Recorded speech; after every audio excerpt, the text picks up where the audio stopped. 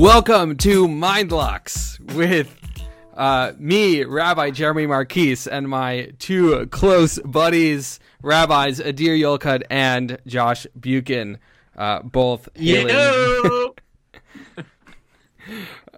We are super pumped to be here for our inaugural episode, and we will be talking about Hanukkah since it's coming up next week. And Josh, as per usual, you have very strong feelings. Why don't you start us off here? Yeah, thank you. So Hanukkah, as you mentioned, is coming up soon. And the thing about Hanukkah is I'm feeling like stuck with it, right? Like I feel like a lot of the Jewish holidays, there's a lot of different stuff to talk about. And Hanukkah, partly because of the time of year it comes, usually during December, when it's dark, when we're sort of in the beginning of winter, the main drash, the main sermon that I hear about Hanukkah is about bringing in light in a time of darkness. Bringing in light in a time of darkness. I think especially this year because of some recent political events that have happened, I feel like this was a sermon which I've heard a lot. It's a time when we need to bring more light into the world, when we light candles and we bring in sort of more flame, and the flame represents hope and potentiality. And I guess I'm feeling like bored by that. Like I feel like that's the one thing I keep hearing about Hanukkah. And, I think that there's probably more that we can say about Hanukkah besides that. And, I get it. People are feeling down. People are in the dumps. So it's a low time. But I think that we can do better. And I think there's more meaning to be had there than just sort of coming back to these sort of old tropes of despair, of darkness, and sort of hope within that place of despair and that place of darkness. Adir, what do you think?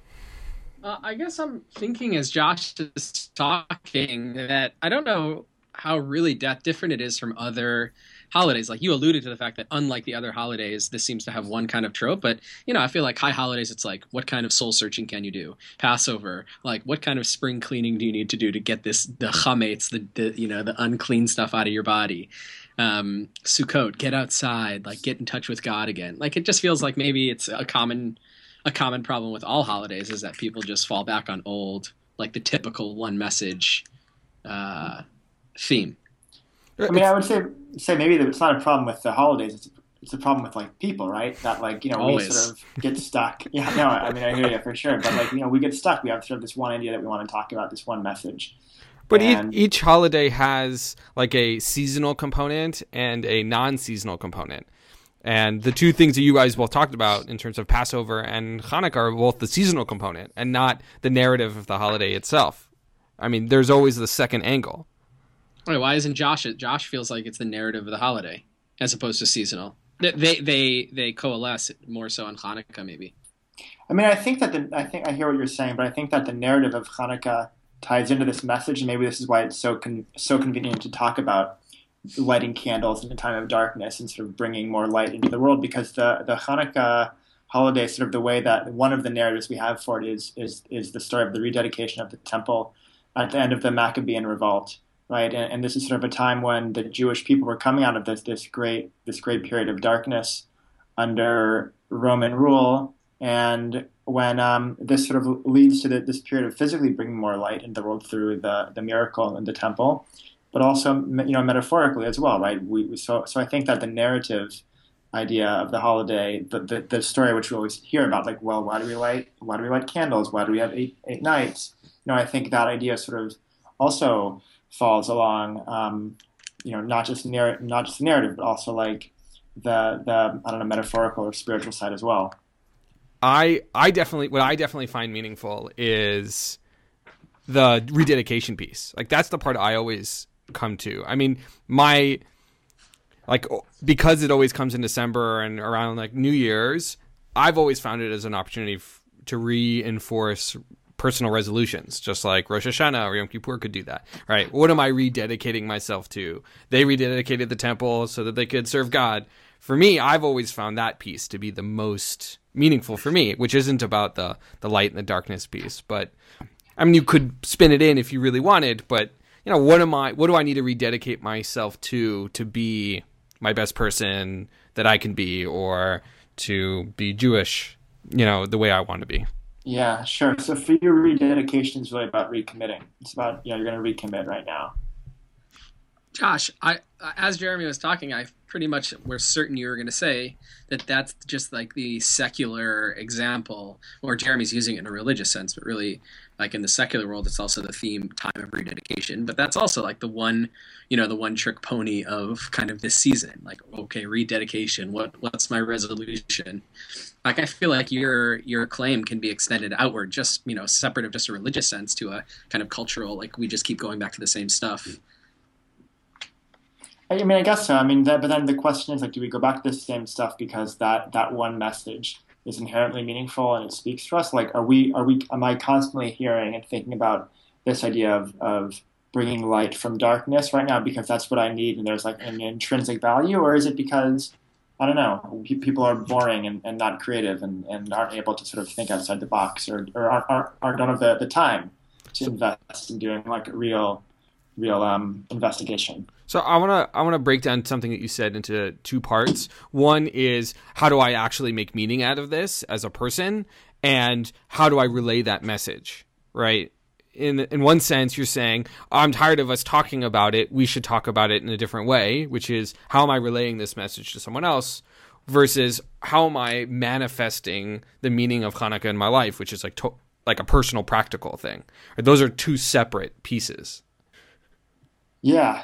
No, I hear that. I mean, look, I think that as like, to be totally honest, it's like a modern American, partly secular citizen. I'm often engaged mostly in personal meaning making, and I'm less interested in like, what does the narrative mean objectively, or what did it mean, or what did it mean in the time of the Torah or the time for the rabbis in the Talmudic era, but like, right, how can I, as an individual living today in America, find meaning? And maybe that's selfish, but that's also like, me being real. Like, I'm interested in my own personal meaning. That's sort of why I do it. So for sure, I hear that distinction.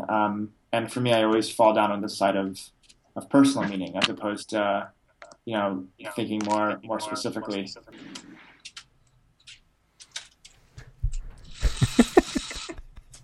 Adir, what do you? Sorry, I was having a bit of a lighting problem. I needed to move my plant and get my shades down so I could see you guys better. This is hashtag Rabbi Life, huh? Well, look, for those of you who are not aware, we are actually videoing with each other because often, the studies show that podcasts are much more fruitful when the podcasters who are not in the same space can be able to see each other, read each other's faces, emote. So there's no study that says that. Yeah, it's in the Pew study of 2016. Yeah, maybe that'll be our topic next week. Perhaps. We'll pitch it to our vast audience and see what they think. You mean each of our mothers? Yeah. We're looking for sponsors. Speaking of, anybody wants to sponsor, we'll give you some airtime. Maybe Kedem. Kedem, it's delicious. I prefer Manischewitz if it were up to me, but Adir, I mean, what do you look for when it comes to Hanukkah for yourself? Like, when you're sitting there lighting the candles or, with your nieces and nephew, what is it that you find yourself attracted to in less conceptually, but more in a practical sense? I don't know. Can I be honest and say not much? Like, I don't, yeah. And this might come across as like problematic for people who hear this as a person who is like a faith leader, that I would say few and far between are the times when I'm performing a ritual activity and I really find like deep spiritual meaning from it. So for me, it's probably like on a kind of broad or a more grand level that like I like the physical stuff that I'm doing when I'm lighting the candles, being with family, knowing I'm having dinner, with groups of people afterwards, or doing something fun to celebrate the holiday. Like the idea of lighting candles and there being meaning there because the days are short and it's dark outside and the enemies are surrounding us, or whatever metaphor you want to use. I don't know. That's just me though. So it's hard for me to get there. I know for me, most years, Hanukkah is pretty challenging in the ways you very much described. I know that a couple of years ago, while we were in rabbinical school, my Talmud class talked about Hanukkah. We spent the day studying all the Talmud stuff on Hanukkah, which is few and far between. That particular evening, having like been steeped in it all day, when I lit candles and sat there, like I had a deep spiritual experience. I felt like God was like so present in that moment. But I feel Like, that's, first of all, not normally true for me. And second, is probably a result of having spent the whole day studying about Hanukkah and thinking about Hanukkah, which isn't normally true or isn't normally what I'm doing every single year. It's not feasible either. Yeah. No, not like regular Joes, Even you're a rabbi now, and you can't just carve out like 8 hours of your day to entrench yourself in this stuff and then be able to do it. Right. Yeah. And if that's the tool I need in order to have a spiritual experience, that's also not tenable, like on a regular basis, even if it wasn't Right. Hanukkah. Sure. Right, like I think, look, Moses has to come down off the mountaintop. We can't remain in these heightened states of spirituality. That's part of the work in the world, is to integrate spiritual teachings. Sorry, that's our one. We filled our quota of one totally unnecessary insider baseball reference. That's Should I have Sponsored by explained? Scholastic. Do I need to go back? So Moses was a guy in a book that I read once. What do you wish you could do in the next week that would make Hanukkah a step up, more meaningful than what you would have done had we not had this conversation? Yeah, I mean, I think something that I think about every year, and I've mentioned this to you guys before, and I've received some amount of flack for it. But there are two ways of lighting Hanukkah candles. One way is to add. This is sort of the normative way, according to the school of the Rabbi Hillel, which you add a candle each night. And the other way is you start with all 8 candles lit in the first night, and each night of Hanukkah, you subtract a candle. And I think for me, like that is such a flip, right? Because it's like, rather than bringing more light, you're removing light. This is going to sound maybe like totally morbid and like macabre, but like I'm much more interested at this point in my life right now, this week, in like having like a ritual that acknowledges the way that part of life is inherently dark, and not try to like bring light in to replace darkness, but doing something to actively remind myself of the darkness of the world feels to me like kind of where I'm at personally. You need that reminder? I see, a reminder is maybe the wrong word, but I feel like what ritual does is ritual gives us physical actions which correspond to things which we might be feeling inside. And I think that might be more where my mood is at in general. So having a ritual, not to bring me out of the darkness, but to say like, it's okay to be in darkness. It's okay to be in this place.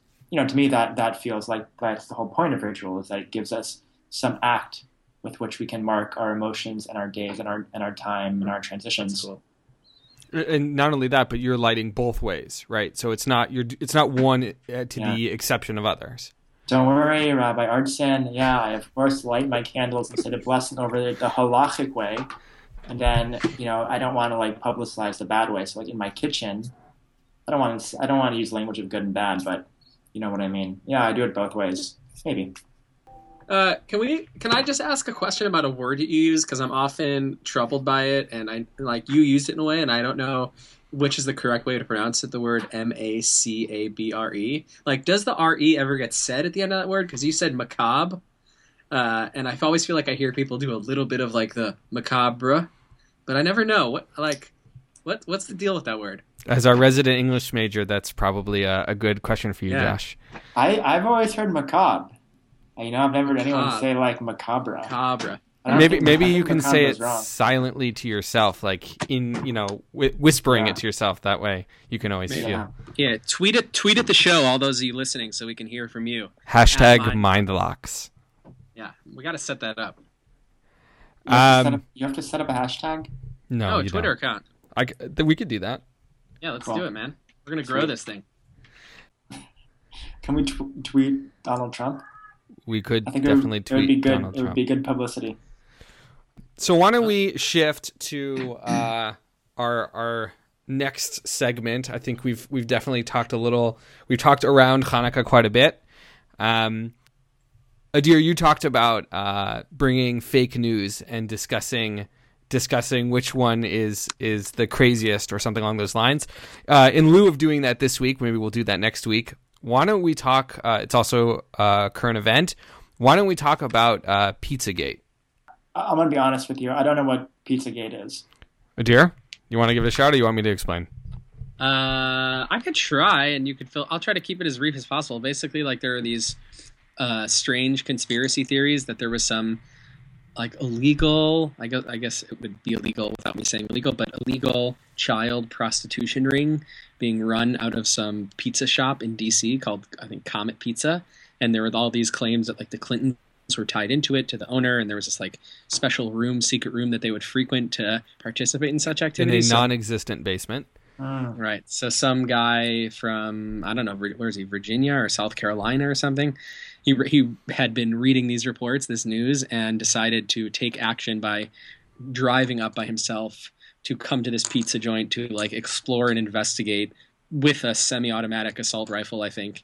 And he brought it in, and he apparently like didn't have a plan. He like didn't even know what he was going to do before he walked in, but obviously it caused a bit of an uproar, and the police came, and I think he shot the gun, but not at anybody. He shot it in the air, and that was kind of the story. Yes, Jeremy? But Yeah, he was like a vigilante. Like in his mind, he was looking to do his own. He was looking to do his own investigation. That it was based off of a fake story he read.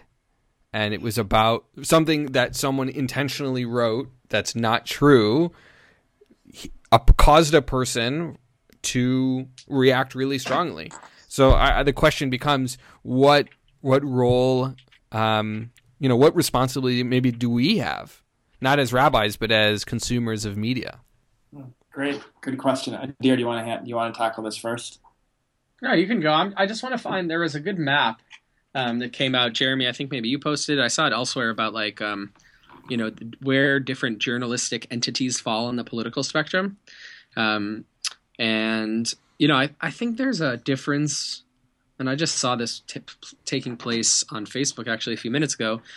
I think people often confuse like what it means for a news entity to be biased in some way or to be leaning in some direction, right? Like it's fine to make the claim that things like the Washington Post and the New York Times and Vox, differently than those, but have certain tendencies, in the same way that certain ones go to the right a little bit more.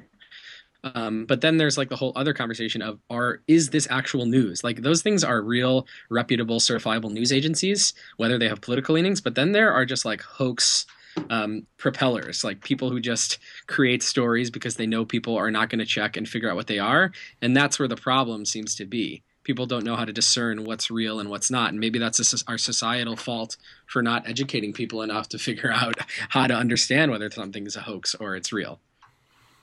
Do you think that this has, like, there is a role that the Jewish community, even independently, like, even not as like a countrywide Jewish community, but our own Jewish communities, is there a role that we should be playing?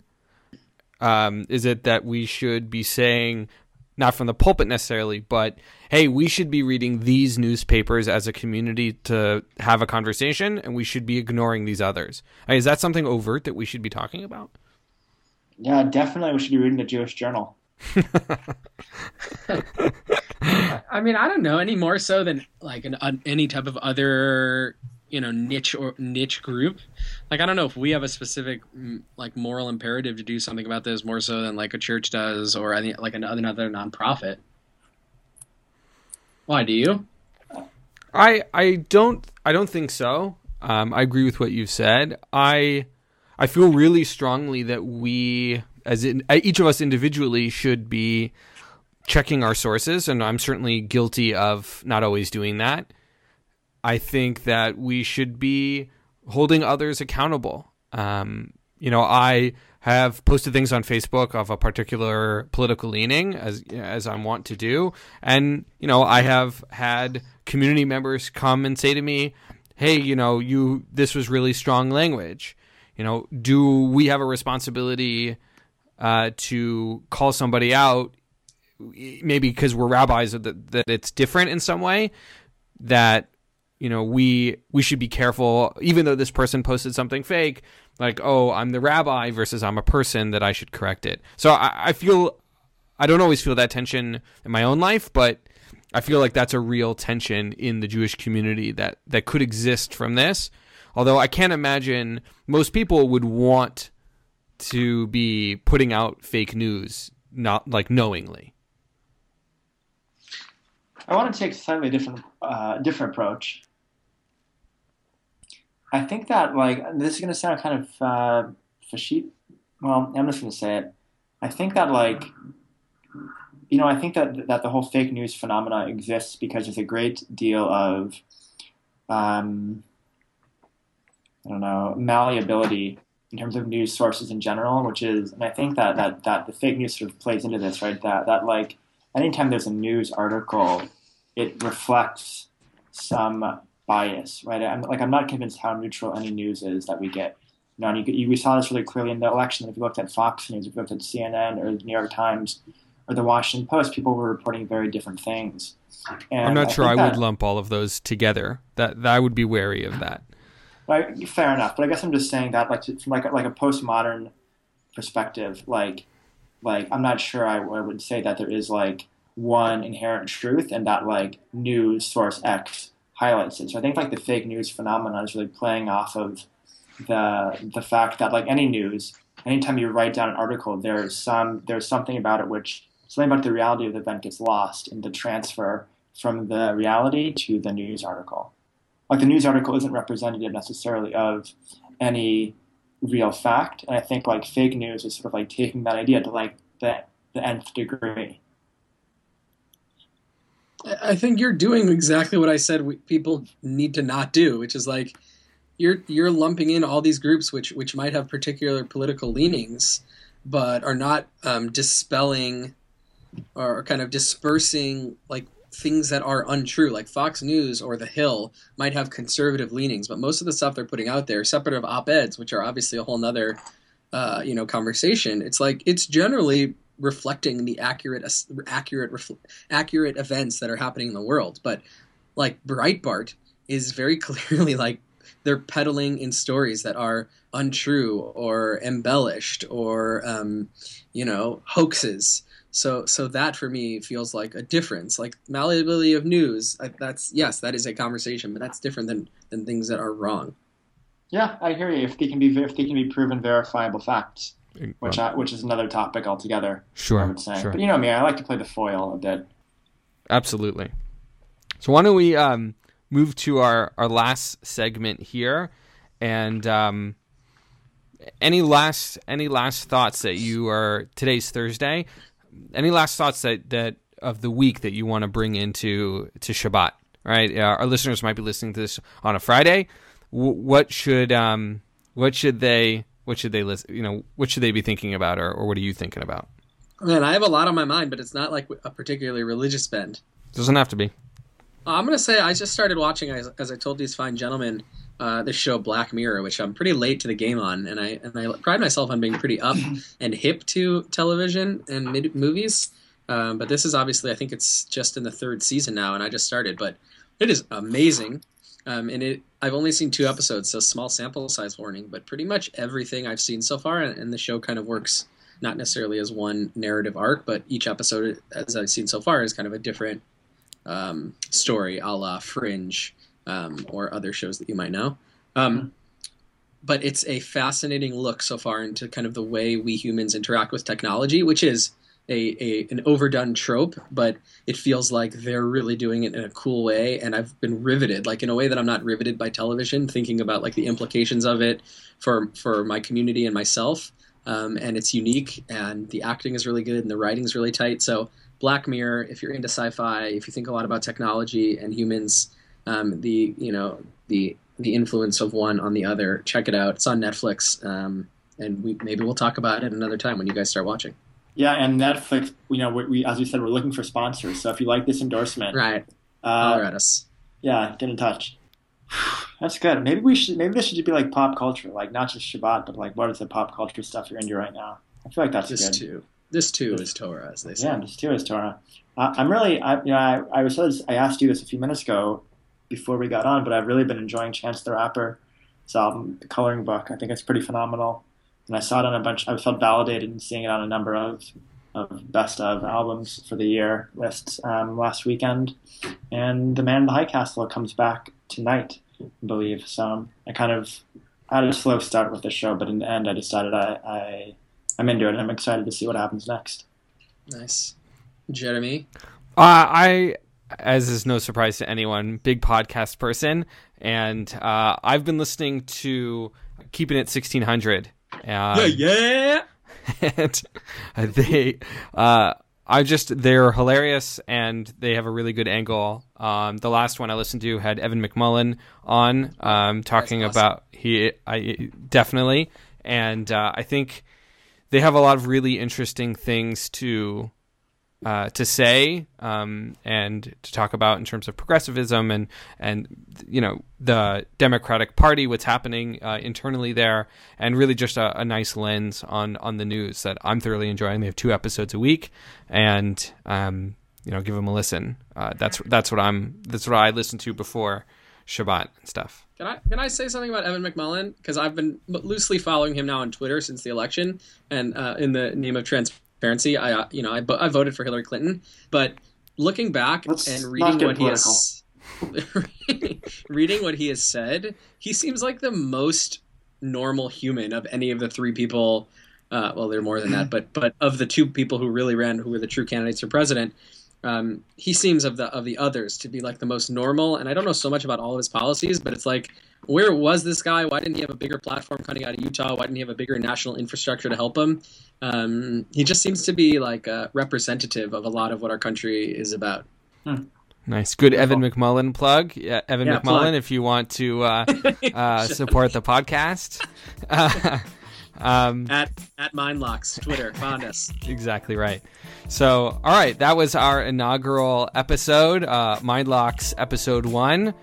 Join us next week. Peace out. All right, Mom, if you're listening, which I hope you are, I love you. Love you, Claudia.